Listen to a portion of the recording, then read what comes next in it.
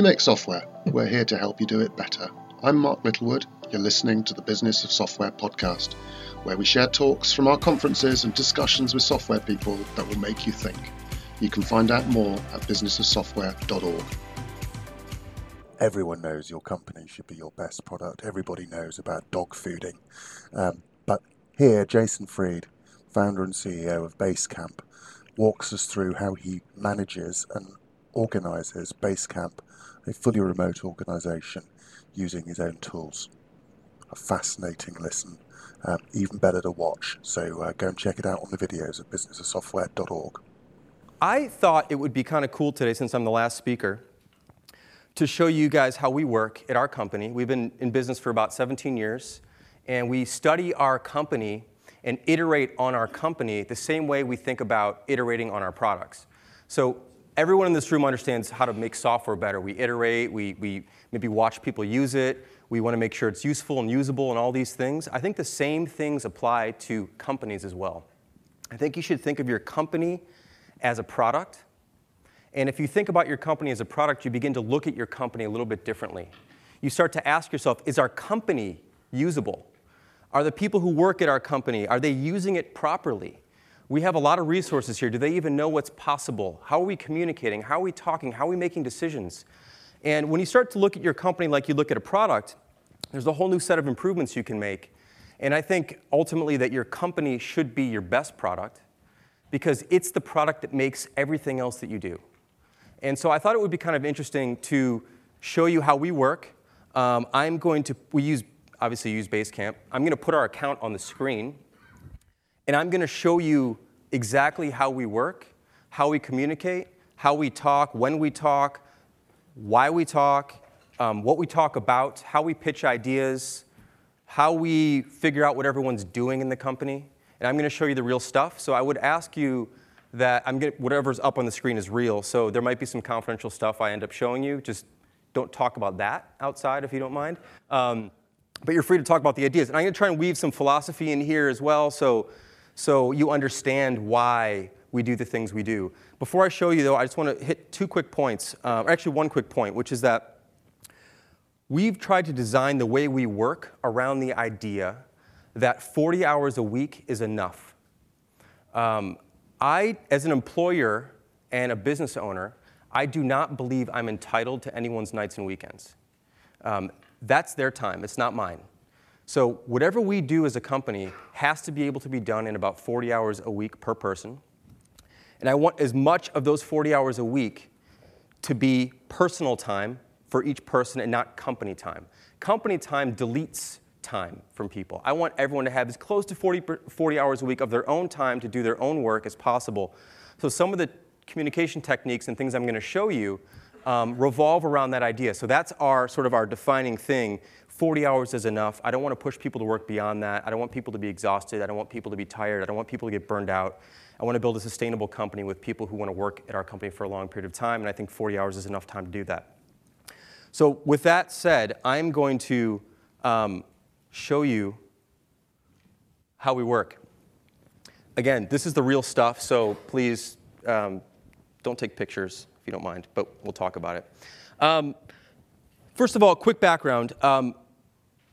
We have about 50 people in the company, about 12 developers, and I'm counting, these are rough numbers because some people sort of do multiple things. 12 developers, about 7 designers, I think 13 people in customer service, about six or 7 on operations, like keeping the servers running and that kind of stuff, technical operations. I'm the CEO, we have a CTO, who's my business partner, David, and then we have a COO, and then we have an office manager, and we have 1 data person.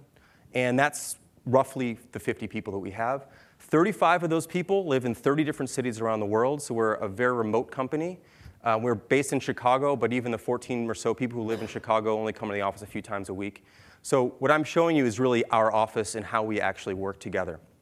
And I'm going to go until you guys kick me off the stage. So if you have questions, blurt them out anytime, because I don't know if there'll be time at the end. If you see something like, wait, why? And why would you do it that way? Just yell it out, and I'll hear you, and we'll go through it.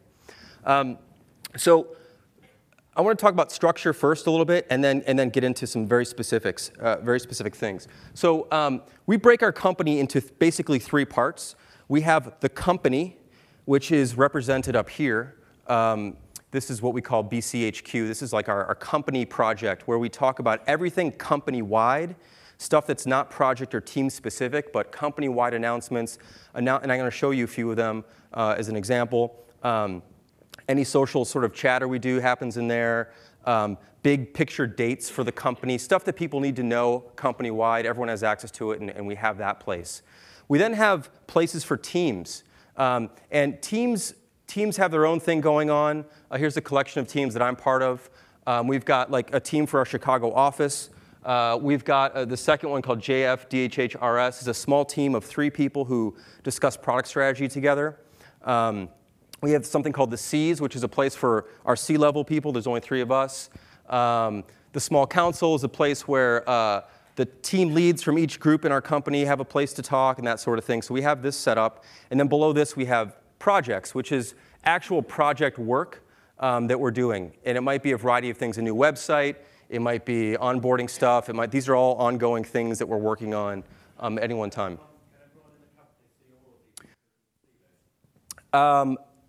No. So this is a good question. In our company, most people have access to everything.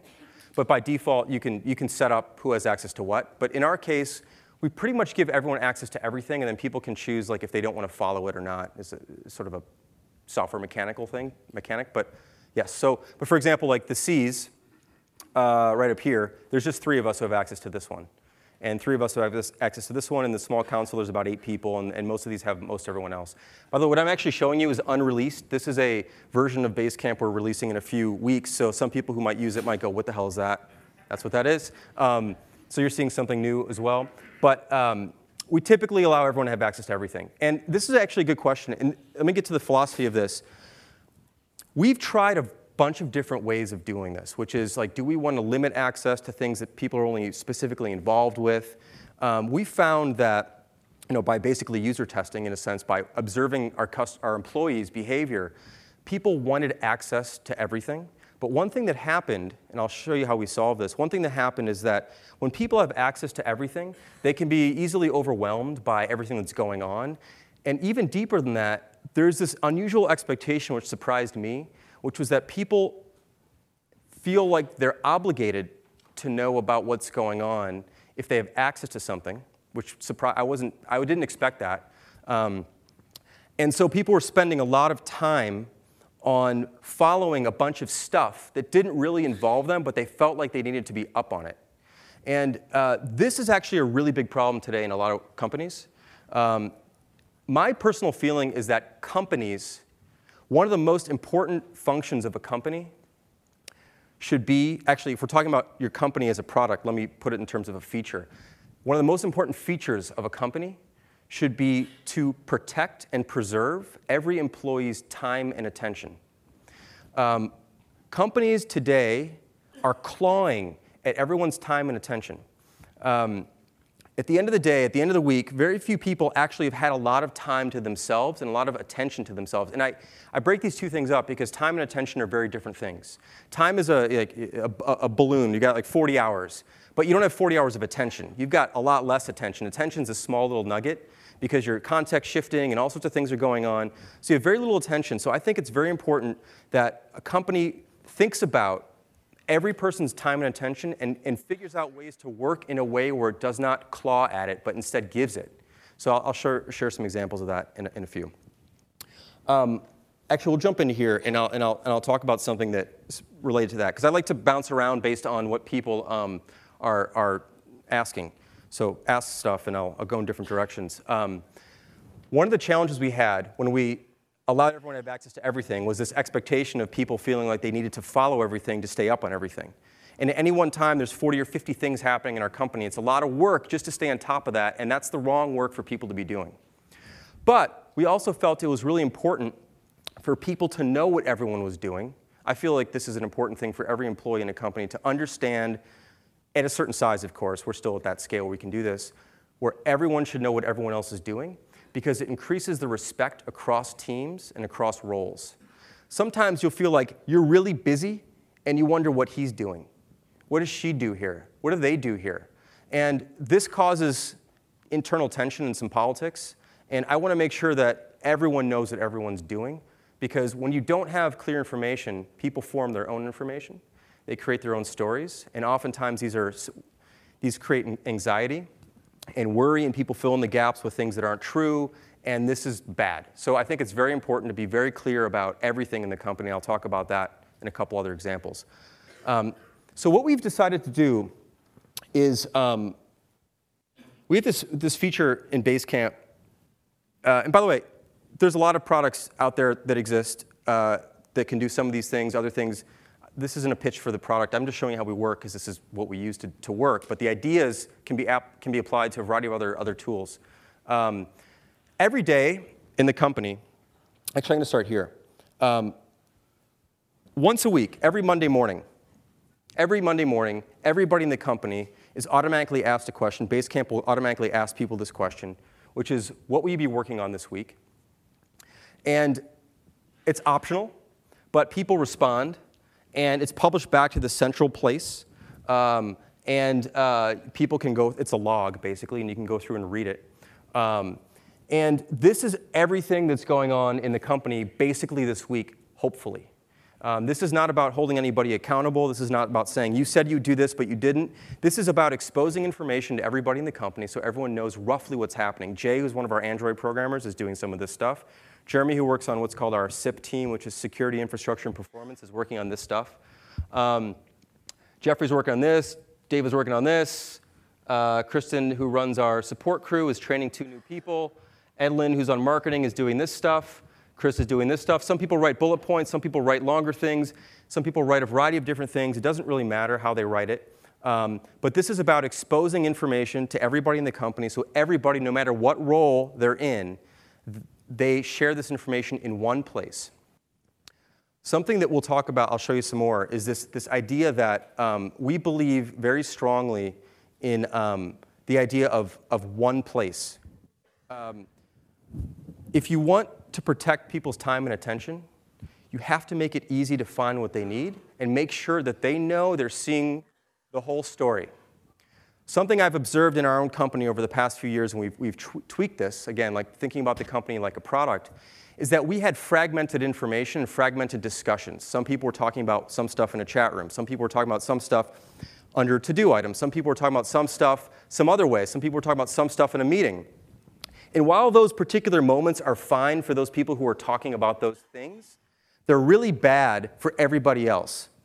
Because you can't get the whole picture. You can't get the whole story. And when you don't have the whole story, you don't know where the whole story is. So you have to start finding things. You have to start asking people. When you start asking people for things, it claws away at their time and attention because they have to now stop what they were doing to answer your question about something else.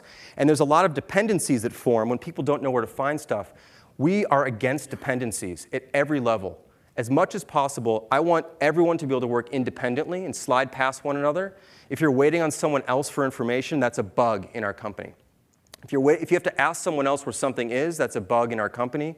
If some of the story is over here and some of the story is over here, that's a bug in our company, and we wanted to solve that. So I'll show you some examples of how we always want to keep everything in one place so people know where to find it.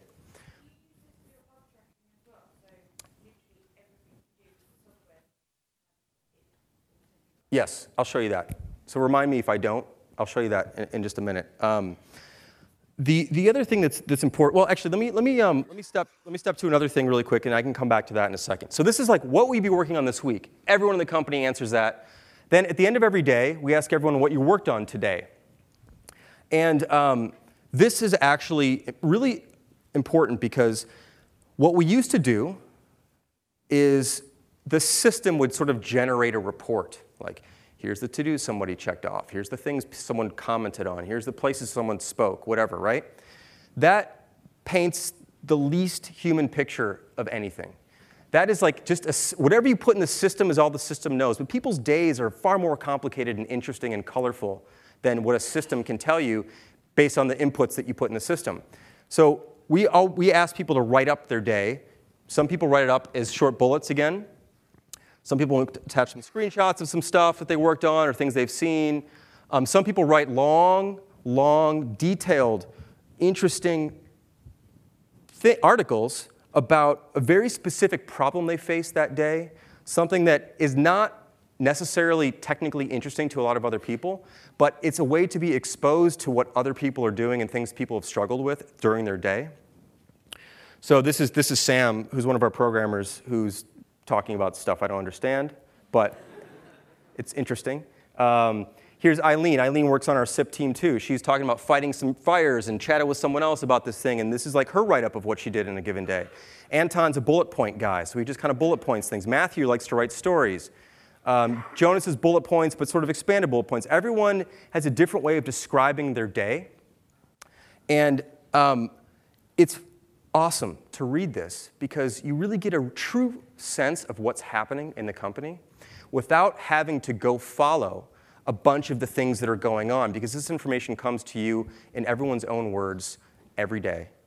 And you can choose to receive it, you can look at it, you can receive it via email, you can get it any way you want, but it's a really wonderful way to read up on what's happening and check this stuff out as you go. So this is a different way of getting a sense of what's happening in a company versus running technical reports or feeling like everyone has to follow everything all the time.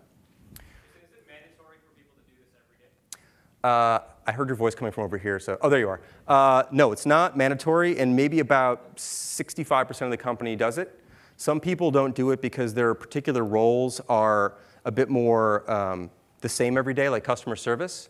But some people in customer service do a great job of this because they'll say, like, here's a difficult case I had today, or here's how I helped a customer today, or here's something I've been hearing over and over and over, and finally today I felt like I had to write it up because it's bugging me.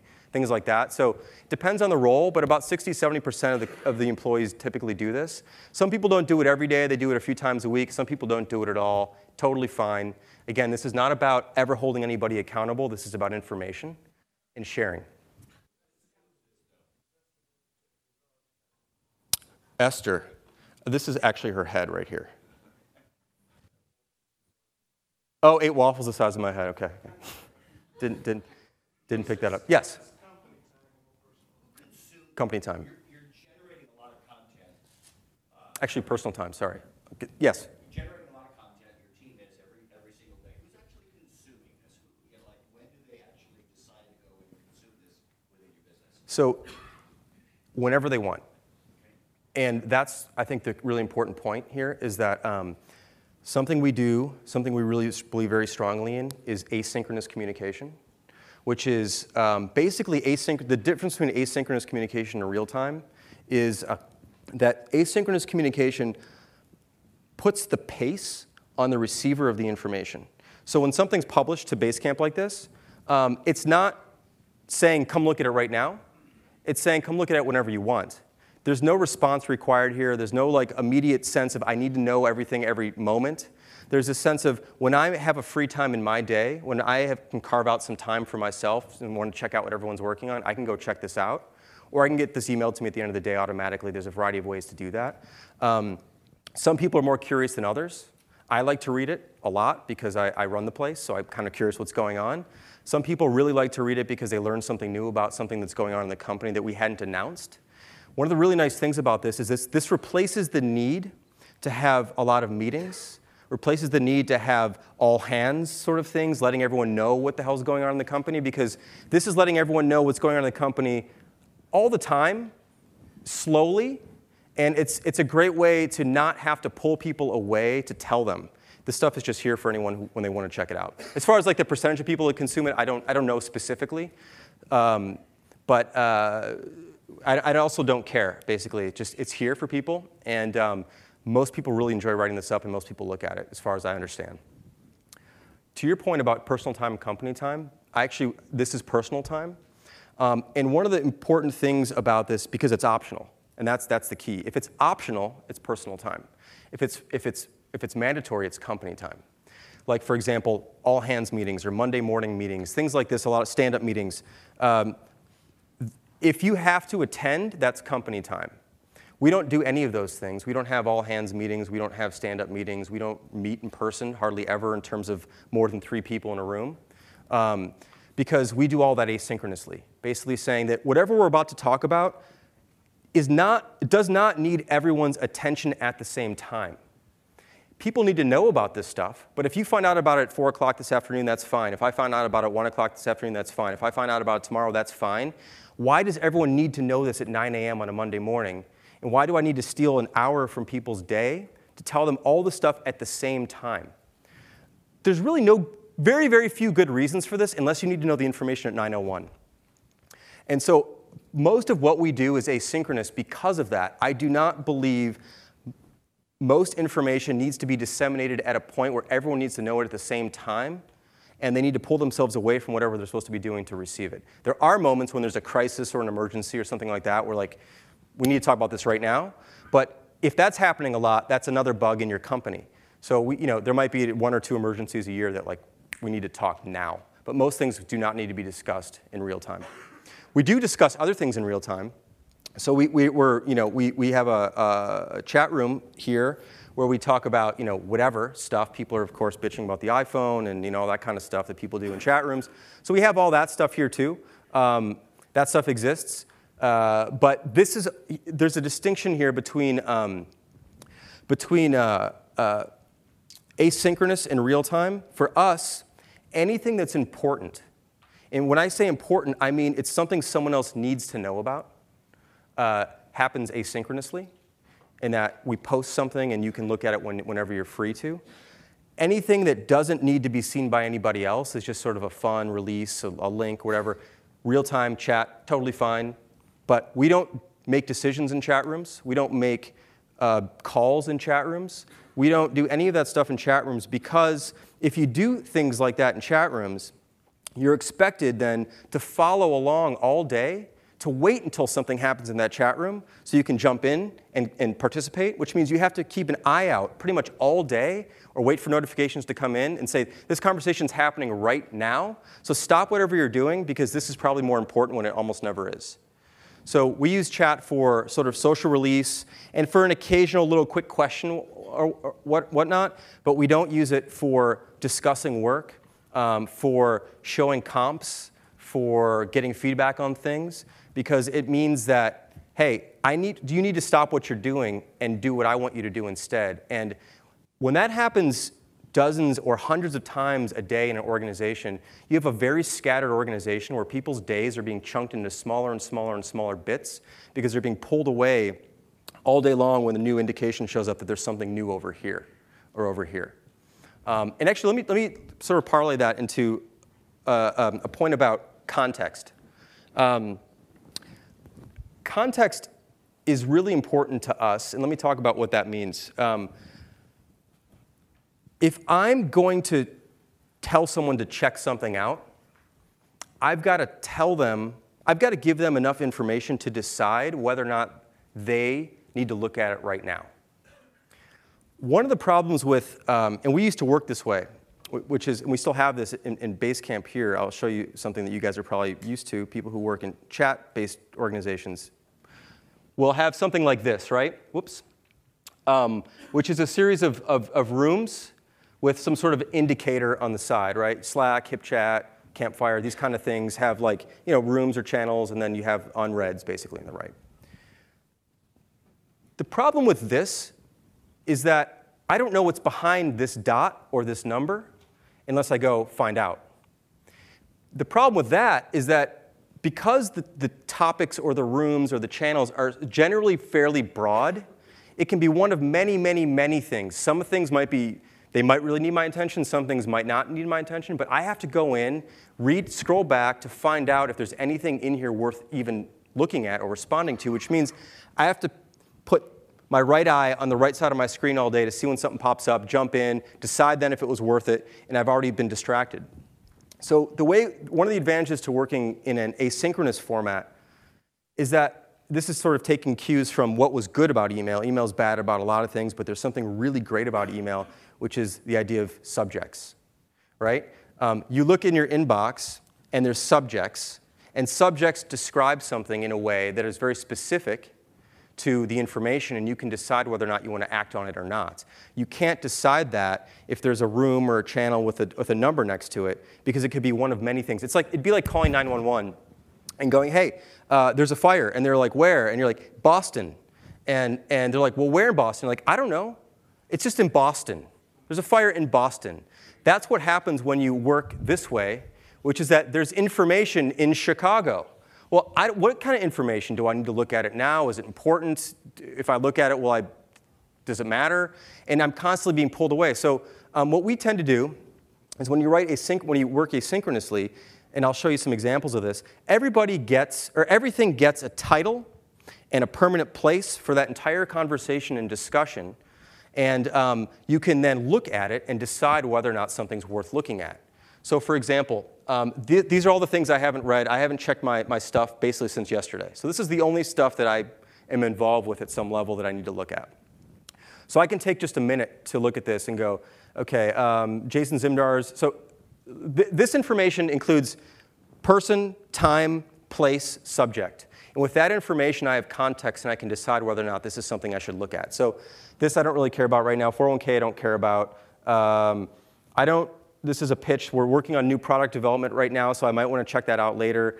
And this is what Jay worked on yesterday, and Andrea was inspired by something yesterday. And okay, boom, done.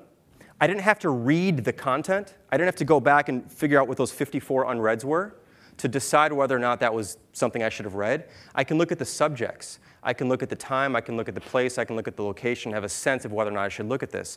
This is how you protect people's time and attention, so they're not constantly being pulled away. One of the other things that I want to bring up about this, which is an important point, people talk a lot about context switching, and chat primarily is a very context switching based tool for communicating.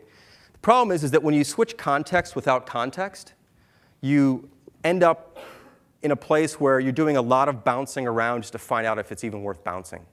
And that's very distracting, and that takes a lot of time. If you work this way and you look at the amount of times you're bouncing into something to see if it was worth looking at, just record that in a given day. I bet you wouldn't be surprised to find it's 40 to 50 times. And that's a bug, in my opinion, in your company, if that's how you have to find out if there's something worth looking at. How would you get people to switch from Sure. So that's a really good question, and we're sort of straddling it because we do both. We have both, right? The main reason is you show examples of why it's better. Let me show you one, for example, okay? I'm going to go, I bookmarked a couple things that we could talk about today, so just a second here. I'm going to go to this. This is a to-do item. We're working on a native UI for starting new pings in Basecamp. The topic itself doesn't matter. But this is a to-do, and the entire discussion about that particular piece of work is below that to-do, in context of the to-do. And I'll scroll through this in a second, the whole story is in one place across multiple days, and I'll show you that in a second. And when you see this and you ask someone, if you were new to this project and you had to get up to speed on what was going on with this, and you were using chat and you had one conversation for one day that was, a handful of back and forth, and you stopped, and the next day there's another one, but there was a bunch of other conversations happening in the meantime. It's like, how would anyone ever get up to speed that way? What are you going to expect them to read back like hundreds and hundreds and hundreds of lines and then parse it all and piece it all together? It's much better to have one place where everyone is confident in there's basically a central source of truth where the only story is this story, and it's the whole story. So for example, here's the to-do. And this is Jason Zimdars, who's one of our designers, taking a first stab at the interface and sort of sharing a few screenshots of this idea he has. And then Jamie DeHanson, who's a designer on the Android app, had some feedback, and then Jason Zimdars had some feedback. I should actually put the date here. So you can see this started on January 4th, this to-do was created. On the 13th, he posted this design. And there's a bunch of back and forth. Over time, I'm going to show you all the way down at the bottom here. Now we're on July 18th, so 5 days have gone by. The 15th, 15th, February 1st. That's the whole story. So the whole story about this feature was about a month long of discussion over time, not in real time, but over time. And the whole story is here. If I asked you to go back to the tool, whatever tool you guys use for chat, Slack, and look at a particular, and by the way, this is the same weaknesses in Campfire. This is just a problem with the medium, the idea of it, and scroll back and go, piece together the story of this interface design. It would be very hard to do that, and it'd be very likely that you would never actually know if you're done looking for stuff. So you can keep scrolling back and find a segment of a discussion or of a conversation, and then like, well, how do I know that's all? Did we talk about that 2 months ago also, or 3 weeks ago? Like, you don't ever know, and so what ends up happening is you end up repeating yourself a lot. And there's a lot of double work that's done in these rooms because you don't know if it's been discussed before. There's no one place to go find the information because it's sort of scattered amongst other conversations that are happening. It's a very disorganized way of work, and some people are okay with that. I'm not. And the reason I'm not okay with that is because everyone knows their own mess, but you do not know someone else's mess. It's like, I know my shitty, messy desk. I know where everything is on it. If I asked you to go find my keys, you'd be like, I have no idea where your keys are. But I know where they are because I know my own mess. But when you're working in groups, you need to have organized structure that's predictable, that people know where to go to find something. And when they hit that, they can see the whole story. So this is a long answer, but when you show things like this to people, they start to understand that it makes their job easier to communicate this way. It also it increases patience in the organization, realizing that people don't need to respond to everything instantly. In this conversation that happened over a month, nothing here needed to be dealt with immediately. It can be dealt with over time. Let me think about it. Let me explore it. I'll put a new comp up, see how it goes. Let me take my time and discuss this over time. Certainly there are things that need to be discussed immediately, but very few things should be that way, I believe. So. What if it would have saved, an hour of yours and Jason's time if you just had a 5-minute phone call? How do you do that in this overall workflow? Sure, great question. If it's only 2 people working on something, that might be okay. But if there's 3 or 4 people working on something, and they weren't privy to the phone call, then there's information that's been shared and backstory people don't know about, and you'll end up having to repeat that information down the road to someone else when they don't understand that something's missing from the whole story. The other thing is you can transcribe the call if you want. We don't really do that. We do use Skype from time to time and video conference with 2 people to look at some stuff together. But the bigger thing is you have to think longer term about this, which is that at that very moment, that phone call might have been useful, and sometimes it is, and sometimes we do use the phone. But what ends up happening is you have a gap in the overall record of information in the story. So if someone new comes into the project, or you want to reference a decision that you made, and you want to look back at something and go, why do we do it that way? Or someone's like, we should change it this way, and you're like, well, we actually had this discussion before, and let me be able to point you directly to it so we can look at it and understand why we came to this conclusion. It's just good to have things documented. It's good to have things documented, I think, and it doesn't mean that the phone and video and in-person meetings aren't useful.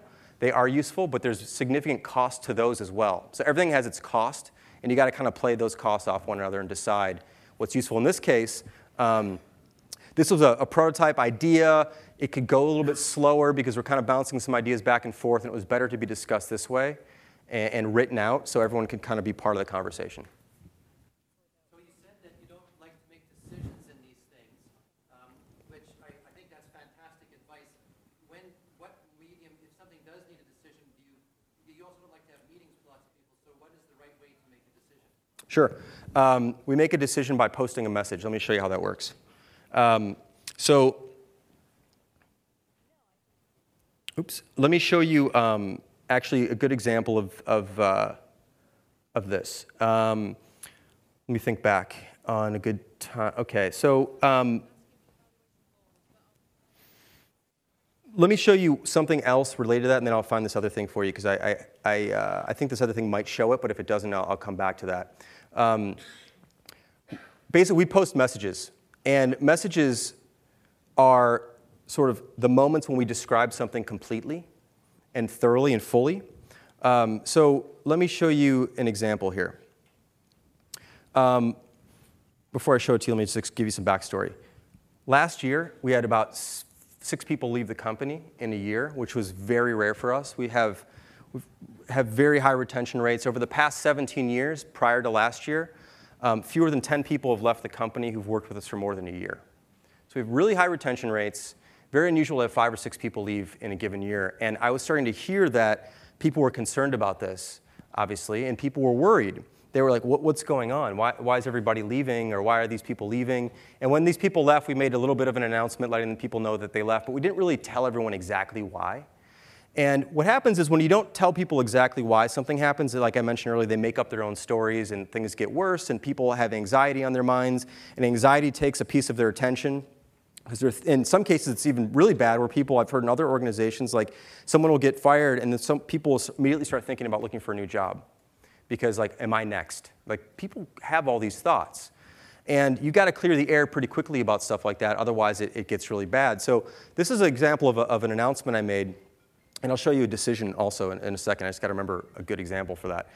This is a post I put up that's sent out to everybody in the company that I wrote up explaining that I understand I've heard some people's concerns, that some people have left the company, we've had historically low turnover, what's going on? So I explained how talking about people leaving is delicate because sometimes they're personal things and whatever, but hey, I'm going to go through every single of these 6 people, and I'm not going to say this out loud because I know this is being recorded. You guys can see names. Just I'm showing you the real thing. Hopefully we don't show the screen when the video's up. I went through each person and explained exactly why they're no longer here. Some people, and I'm actually going to just kind of scroll through this real quickly so we don't talk personally about anybody, but some people had reached sort of the end of their skill level and they wanted to do something new somewhere else. Some people got a new job somewhere else and we wished them well. Other people, someone else was fired. I had to let them go for a specific reason. And I just spelled this out completely, told the whole story, exactly what happened for each person, and now the air is cleared. And now what happens is that this is a difficult thing to write up, obviously. In a lot of companies, you're like, what happened to Bob? They're like, well, I don't know. We don't talk about Bob anymore. Thing is, people are talking about Bob. That's the thing. The company doesn't want to talk about Bob. Everyone else is talking about Bob. So it's important for the company to speak up and explain these things. So we write this up, and this is the length to which we write things up. We write things up thoroughly and completely so everyone understands the story, so there's no follow-up questions required. Follow-up questions often lead to extra time spent on things that's unnecessary if you're just clear in the first place. So we take time to think this stuff through and write this up. If I would have written this up in a chat room or something, like forget about it. And if I would have written this up in an email, we don't use email. If I would have written up this in an email, what would have happened was it would have gone out.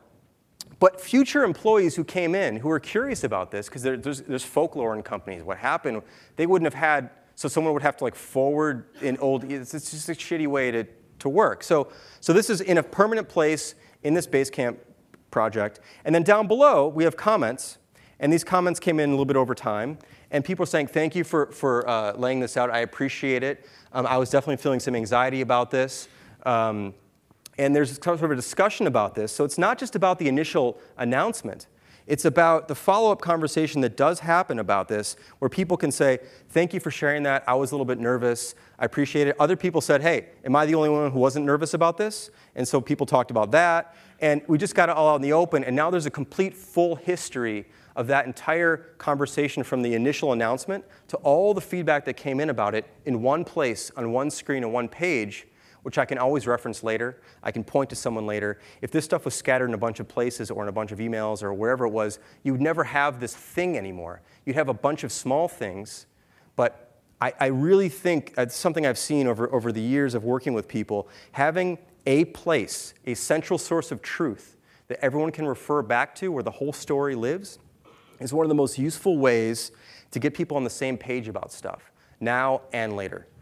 So that's how this works. Let me show you a decision, though.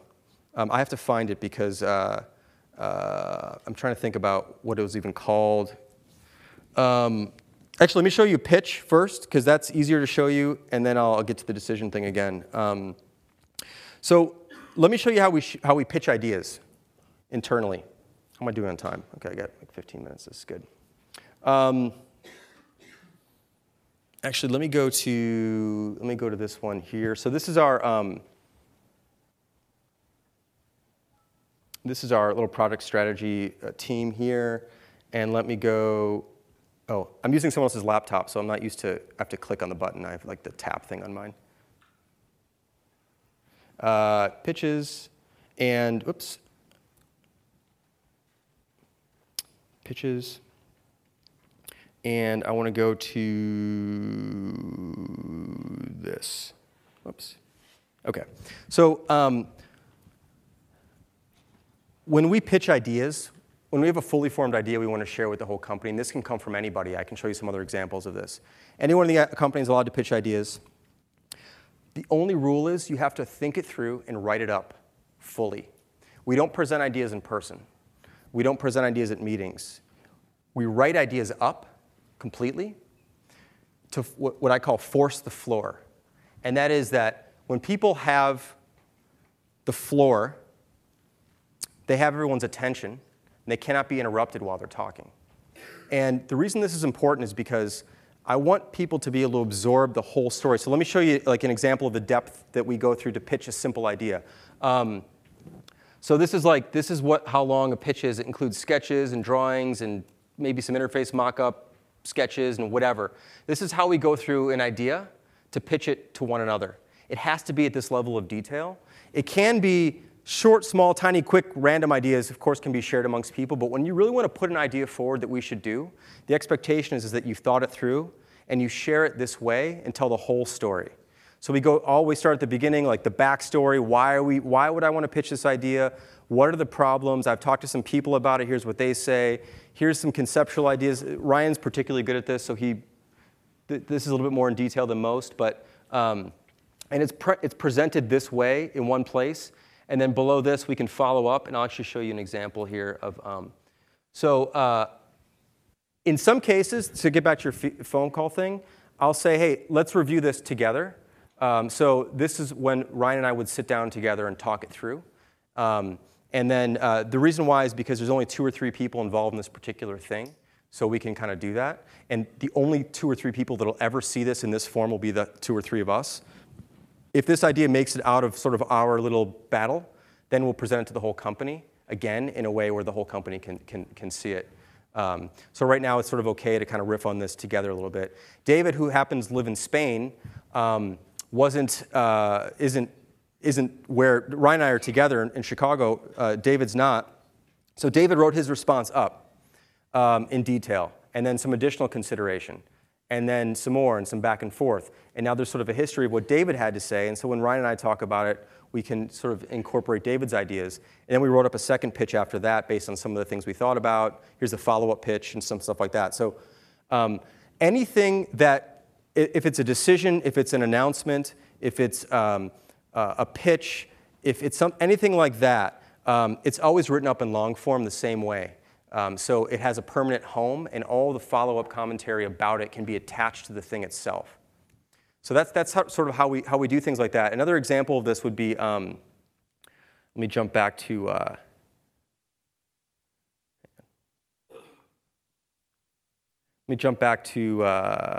this one here. Show you another example of this with another level of, internet's a little bit slow here.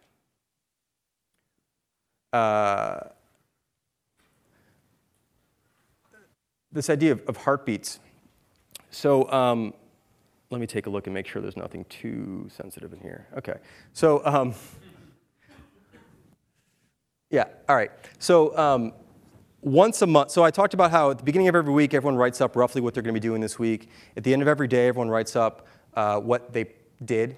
And this is all automated. Basecamp goes out and asks each person, so no one has to remember to do this. The key insight here is that if you want answers from people, you have to ask questions. And if a system asks a question, it's a process. If a person asks a question repeatedly, it's nagging. Okay? So when a system does it, it's like, this is just what we do. If I had to ask like a direct report every day to write up what they worked on, I'd be nagging the hell out of them and they would hate me. So there's like different ways to approach this, and depending on who's doing it, it's different. So we ask, once a week, what do you plan on working on? Once a day, what'd you work on? And then once a month, every team lead writes up a summary of the general work that team has been doing over that month. And I'll show you a couple examples of this. This is Noah, who's our data guy. He's a team of 1. This is sort of his write-up, and he's linking to a bunch of other things he's already written up. This is another one of the beautiful things about having homes for things is you can reference them. Okay? If you would have put a bunch of stuff in a bunch of places that's difficult to reference, or the things that are referenceable are chunks of the whole story, it's just very difficult to refer to something later. I mean, this is like the basic beauty of URLs and links and permalinks, and this stuff is so important to be able to reference the whole story. And if I click on any one of these things, I can get the whole story versus having to parse it out. So this is an example of a data heartbeat. Here's our customer service team. Kristen, who runs our customer service, she wrote a heartbeat about what's been happening over the past month in support for everybody. This, again, goes out to everybody. And people can sort of chime in down below. And there's a whole, this is actually an interesting example of, she's announcing that she hired 2 people, Janice and Esther. And so down below in the comments, we have a tradition internally. Whenever a new hire is mentioned, people always say welcome to that new hire in the comments section, so that we can point that new hire to this page later, and they can feel really good about joining the company because everyone's already welcomed them on their first day. Okay? Now, we're remote. If you were local, you might be able to just kind of walk in the office and everyone says hello. We don't have that, so this is sort of our way of doing that. Yes? Yeah, let's go back to it. Yeah, towards the bottom there's something interesting there where he talked with everyone and he said add it to the requests list. Right. Sure. So there's a project called Data. Everyone in the company has access to it. Hopefully you're not seeing anything. That doesn't matter anyway. I trust everybody. So everyone has access to this project called Data. And there's to-do lists. And you click on to-do lists, or to-dos and to-don'ts, because you can rename these things, so he called them that. And there's a list at the top called requests. And on this list, I'll actually just show you all of them. On this list, these are the 4 open requests people have made. If they're curious, like how many BC3's Basecamp 3 events were created more than 45 days. Different people in the company have questions about stuff, right? They're either doing product development or whatever, marketing, and they want to know something that they can't find themselves. So they put it here. And this is actually a whole collection of all of the requests. And what's really cool is because, again, everything's in one place, here's the request for something. I don't know what this is, but, whatever. And not only is this the to-do, but this is the whole conversation back and forth between Mercedes, who asked about it, and Noah, who did it, and follow up and follow up and follow up and follow up and examples and the whole thing. And now there's a piece of history of information. If anyone else wants to know this, it's right here. Not only the initial request, but the whole follow-up and all the conversation that happened after that. If this would have happened in person on the phone, that's institutional knowledge that's lost. It's gone. It's in the ephemera. It's gone. If this would have happened in a chat room, it doesn't have a label. It doesn't have a thing, so you don't even know it's there. You can't get back to it. And now, now I can get back to these things. So it's kind of interesting to look through this stuff before you make a request and go, what percentage of customers have convert to paid within 48 hours of trial sign-up? I'm actually curious about that myself. About 43% set up their first Basecamp or paid for Basecamp within 48 hours. Of all the customers we have, this is a chart, and I'll scroll by it really quick. Actually, I don't care. Whatever, it doesn't matter. This is that. So now that's there. I don't have to ask him again, and it's all there in the data project, on the to-do list. There's also things that Noah writes up regularly. By the way, this is just a little internal thing. You guys wouldn't see that. These are all the different announcements Noah makes to the whole company about data findings that he thinks are interesting, okay? And they're all here. And there's a whole history of everything, okay? If this stuff was said in a meeting, it's gone unless you were there. If it was said in a chat room, it's gone unless you happen to find it later. It's all here organized on the record, and if people have follow-up questions, they can post those below. This is like a review. He went to a conference, so he posted here, and sort of a bunch of people. He loves writing, clearly. And a bunch of follow-ups and pictures and whatever of the experience, but it's all here, that sort of thing. So that's kind of how that works. Another really cool thing that he does on a daily basis is this thing called Chart of the Day. And what Noah does No, this is an interesting finding around data. Noah used to share a lot of data, and he realized no one could absorb it all at once. So something he does every day, and this is the 256th day in a row he's done this, and this is work days, so it's about 2 years worth. Every day he posts a different chart to Basecamp for everyone to see, and they're all different things. So this is like the total number of emails generated per minute by all of our apps combined over the course of a day. This is in millions or so, I don't know what it is. But anyway, this is like, and then he has some commentary below. Like you can clearly see the spikes at the top of each hour. We send digests, summaries, due reminders, 3.5 to 4 million emails per weekday now across all of our apps, that sort of thing. Chart of the day previous that, which is, wow, most signups occur on the first day someone visits Basecamp.com. There's a very long tail. About 4% of people sign up more than 90 days after their first visit. So we post that. Then sometimes we'll post stuff about like the case why Serena Williams is perhaps the greatest tennis player of all time. And so he'll post that. And this all lives here. And what's really cool is because these things are let me see if I can find a good example of this. Because these things live here, you can follow up with them. They all have their own place.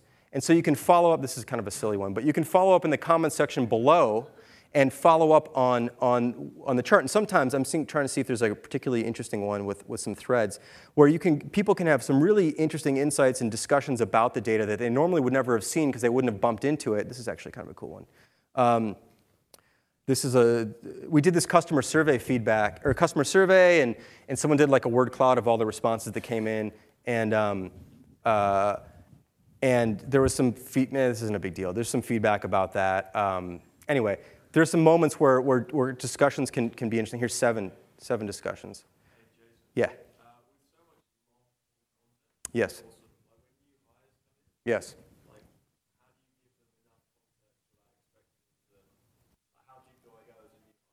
Great question.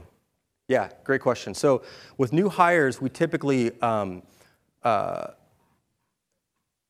of work them into it, giving them initially only access to things that they're going to be working on, so they can kind of get to see how that works and see the patterns, and then we sort of slowly reveal more. They're also everyone's assigned a buddy from the company who doesn't work in that department, so they work in another department, and the other person can kind of show them around and get them sort of acclimated and how things are going. Sometimes we'll also send them like some greatest hits. Like, these are some really important philosophical points that we've made over the past, or this is an important decision we made, or whatever it is, and read up on these, because this is sort of a good primer to how we approach things, that sort of thing. How are we doing on time, by the way? Yeah, that's a good question. First of all, one of the prerequisites for working at Basecamp is that you're a good writer. Okay? That doesn't mean that you're confident in writing, but that you can write. That when you applied for the job, it was clear you could explain yourself, express yourself clearly. There's a wonderful article that came out in Harvard Business Review, I think last week, about writing skills in companies and how bad writing contributes to something about like 40% of inefficiencies in companies for repeating. People have to repeat themselves. People have to re-explain stuff. This is why a lot of meetings have to happen again. Like you have a meeting, people didn't understand it. You gotta have it again. People can't even communicate clearly. So we're very careful about that when we hire people. We wanna make sure everyone's capable of writing well. It doesn't mean that they're comfortable writing things in person, but they're capable of it. The second thing is that practice is what makes you better. This is another one of the sort of reasons why we ask people to write up what they're working on every day, because it's a really good exercise in writing and explaining yourself and being clear about things. And if people have follow-up questions, you have a sense of like what wasn't clear, and you get better and better at that over time. We also encourage people to write on our blog, Signal versus Noise, and I serve a bit as an editor. If someone's like, hey, I want to post this, what do you think? And we kind of go back and forth. So it's a variety of things, but they have to initially be good at writing. And it's like people think, well, it's obvious to think that if you want to hire a designer, they should be a good designer, right? No one would question that. I think writing is a prerequisite for every job, to be able to explain yourself clearly to other people this way. Some people are only good at explaining themselves in person, and that's problem for us, first of all, because we're remote, primarily remote, and second of all, because I really think that if most communication in a company is written anyway. It's written in one form or another. And if you can't explain yourself, then it's just very difficult to work with someone like that. So that's sort of just some of the rules, basically, baseline rules for us. Great question. Some stuff's very clear very quickly. So like you look at someone's cover letter or something like that, and it's like, I have no idea what they do. Like I don't understand anything, like they're out, basically. I don't care if they're the best developer in the world, the best designer in the world. If they can't communicate clearly, they can't work with other people. And so we have to all work together. So if you can't communicate, you can't work for us, basically. Some people we pay really close attention to because their writing is fantastic, and their skills are pretty good, but we know we can make those better, but they have the fundamental thing, which is they know how to explain themselves. And so that's a really high bar for us. When we hire customer service people, we do writing exercises for them to make sure they can write. We'll ask them typically, explain to somebody who doesn't know what bread, peanut butter, or jelly is, how to make a peanut butter and jelly sandwich.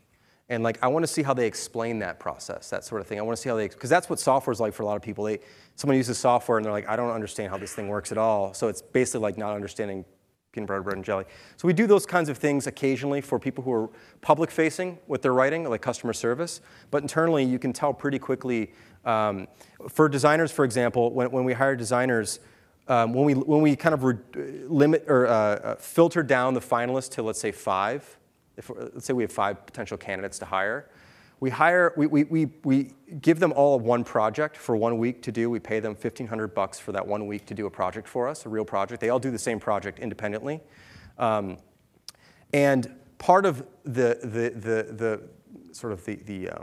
project is to explain the thinking behind it. I don't just want to see the design. I want to see the thinking behind it as well. And that's a great place to sort of figure out, like, can this person really get to the point and really explain themselves clearly? So that's kind of how we do that. Yeah. Oh, sorry. Yeah, I'm getting the mic. We've pretty much always railed against meetings. I find them to be incredibly inefficient ways to spend your time, primarily because, first of all, it requires schedule coordination. We've all been through that. If it's a standing meeting, it means your day is just 1 hour shorter, no matter what, basically. And if that scheduled meeting is not at the beginning of the day, but it's a little bit later in the day, well, now your day is broken into 2 pieces. And it's not like you're going to start something really interesting and creative 30 minutes before the meeting's going to start, because you know you're going to have to stop. So these 1 hour meetings, they bleed out. And so we're very careful about that. That's not to say that we don't meet in person. We do meet in person occasionally, but very rarely are there more than 3 people in a room together. I find 3 people is enough for almost everything. In fact, all of our project work, 3 people. 2 programmers and 1 designer, basically. Works on every feature we do. There's just a maximum of 3 people working on it together. That's it. Because I find that that's sort of the right number, the atomic number here, to make sure that people can communicate clearly without having to coordinate a bunch of schedules, without having to create confusion. Just 3 seems like the right number. We do meet, so David's in Spain, for example, or whatever. We do Skype occasionally when we need to do a little video conferencing for whatever reason. But for the most part, almost all of our communication that's important is written, so we can communicate in a way that it's on the record and it's sort of permanent in a place where we can always get back to it and refer to it later, so we know what we talked about. Oh, yeah. And then what? Track the decision. Okay. Well, this is an example of. Hang on. I don't know if the internet's slow, or I'm running on a beta server because this isn't out yet, so it's possible that like our beta server is extremely slow. I apologize for. I'm sorry for. Rails is slow. Nice. You got me on that one. I'm trying to think about a particular decision. We made a decision to, oh, I know. Here, this is a good one. Let's see. I think it was this. I think David posted it, and I think it was a message. Whoops, I think it was a message. Let's see if I can find this.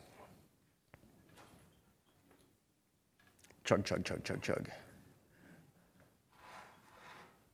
While that's happening, this is boring to watch the search happen. It's usually significantly faster than this. Yeah. Does the size of your company affect how you guys work? How does it affect you? Yeah, so our approach is iterative, just like product development, which is we do the best we can for what we have, and if we need to make adjustments over time, we do. We're not going to double tomorrow, so if we, our whole philosophy is keep the company. I think I should probably not do this on the beta server. Let me just we'll see if this finds it in a second here. We want to keep the company as small as we possibly can anyway. As far as the number of people who work at the company, we want to increase our revenues and profits every year, as we have for 17 years. We've always increased that. But our company has increased too, but smaller in terms of people. Man, something is really, yeah, I shouldn't have done it on this server. Sorry. I'll see if I can find another way. Here, let's see. Oops. Here we go. I found it. Letting go. OK, we'll look at this in a second. I don't think I clicked on that link again. I've got there we go. Yes, if we reached a size where this didn't work, we would adjust. But you want to adjust as you go. You want to pay attention as you go. And not, one thing I find is that a lot of companies will want to work like a big company when they're small. That's the wrong thing. The big companies wish they could work like a small company, right? But sometimes small companies have this insecurity, and they're like, how does Apple do it? Well, Apple doesn't matter. You're like 7 fucking people, man. Like, the way Apple does it doesn't matter. What do you do if you're a 7-person company? A 50-person company, we work differently than we did when we were 20. And one of the things is that these heartbeats, for example, the things I showed you where everyone writes up what they worked on a given day, that didn't exist when we were 20 people, because you kind of knew. You just kind of knew. You kind of ran into people more often, and you're kind of involved in more. We weren't doing as many things at once. So this is a practice that bubbled up from the fact that we couldn't all stay on top of what everyone was doing. We could if we wanted to follow everything that was going on and stay on top of it manually, but that was too much. And it was clawing away people's time and attention. So instead, people write this stuff up once a day, and then it's a great way to stay on top of that way. So it's just a different approach to a different size and a different scale. I don't give a shit if things don't work at big companies, because I don't care about big companies. I love small companies. I'm all about small companies. Most of our customers have fewer than 10 people, 20 people. I love that. I love that size. So if people say, like, my company's 4,500 people, how can I make this work? I say, I don't care. I just don't care. I'm just being honest about it. I don't care. It's not my job to care about your 4,500-person company. I will do the best I can for the 5.3 million companies in the United States that are fewer than 20 people. 98% of all companies in the United States are under 20 people. Small businesses. So, that's what I care about. I don't care about the other 2%, or actually almost 1%. So I just don't care. Be honest about that. OK. And sorry, this is that decision. But let's take the question. I'll leave this up, and you guys can kind of read it, maybe. I don't know. It's you can't really read it because it's long. But this is a decision we made about, this thing about letting go, needing to know everything. And instead, we have people write these things up. So the genesis of that Heartbeats idea came from this post that David made. He made a decision. It's broadcast to the whole company. There was discussion about it previously between me and him. And he kind of laid it out. And then there's follow-up conversations. And some people weren't happy about it. And that's great, because then we discussed it here. And we actually made some further changes down the road based on some of these discussions. Like here, for example, Dan. It's been 30 days since we've implemented this thing. Peaceful QR is just an internal thing. I feel like I've given it a fair shake, but I don't like it. This doesn't work. Loss of serendipitous, like all these things. And so we've made some adjustments following up from that. And that's all on the record now. And that's a quick, but instead of reading the whole thing, it's sort of hard to go into details. Who has the mic for the last? Wendy, you're in charge of this one? Oh, all right, cool. Someone else with a question? Yeah, I mean, it makes it sound as if the emotion isn't really here. A lot of writing doesn't express itself very well. Emotions either get upgraded or downgraded. How do you deal with conflict? I mean, disagreement. The human side of enterprise, huh? Yeah, there's writing is wonderfully emotional. I disagree with that premise. I think that we read books, we read novels. People can write wonderful things in words. Words are extremely expressive, and in many cases, I think they're better. They're more pure forms of expression. A lot of people can be intimidated in a meeting. You go to a meeting, there's someone who's senior there, and you want to speak up, but you don't want to speak up against them in that place because they are more. There's a lot of dynamics that happen when you're in person as well. So there's give and take here, but there's a lot of dynamics that happen in person that you can eliminate when everyone has a level playing field, which is write your ideas out. This isn't about who's senior and who's junior. Write it out, and if you explain yourself well, that wins. Obviously we can't read it all, but there's a lot of expression. There's a lot of wonderful expression that goes on inside of our company this way. But as far as conflict goes, conflict is resolved the same way, which is that we typically write and disagree out in the open so everyone can see it, people can chime in, and we have to be reasoned about what we're arguing so it's not emotional in terms of the argument, because emotional arguments don't lead anywhere for a company. I want people's arguments to be clear and precise and thoughtful, and you can express them beautifully still, but they shouldn't be because I want to. It should be because this makes sense. So that's how we do it. So there's a lot of, in the comment threads, there's tons and tons of disagreement. David and I and Ryan, in this base camp, there's a ton of disagreement, and there's a lot of disagreement elsewhere. Like I just showed you that one thread. Of course, we couldn't look at it in detail, but Dan's like, I gave this 30 days. I don't agree with it. Here's why. Here's why I don't agree with it. I think it's very important for companies to have people inside them that can explain themselves very well and very clearly. And we can all say that's hard to do, but there's a lot of things that are hard to do that are worth doing. That, to me, is one of the most important things to do because it allows you to be efficient. It allows people to go home at 5 o'clock and not have to put in nights and weekends. And it allows people to have their own time to do their own work, make their points, and sort of have it on the record and air it out in person, in public in that way. And I just find that to be a really effective way of doing it. The other thing I'll say really quick to that is that there are fewer disagreements when things are made clear. There's a shit ton of disagreements when things don't make sense. So clarity is what's important here, because if you're going to explain yourself and you don't tell the whole story and someone's like, well, didn't you see that? They already talked about that. Well, where did they talk about it? Well, they talked about it over here.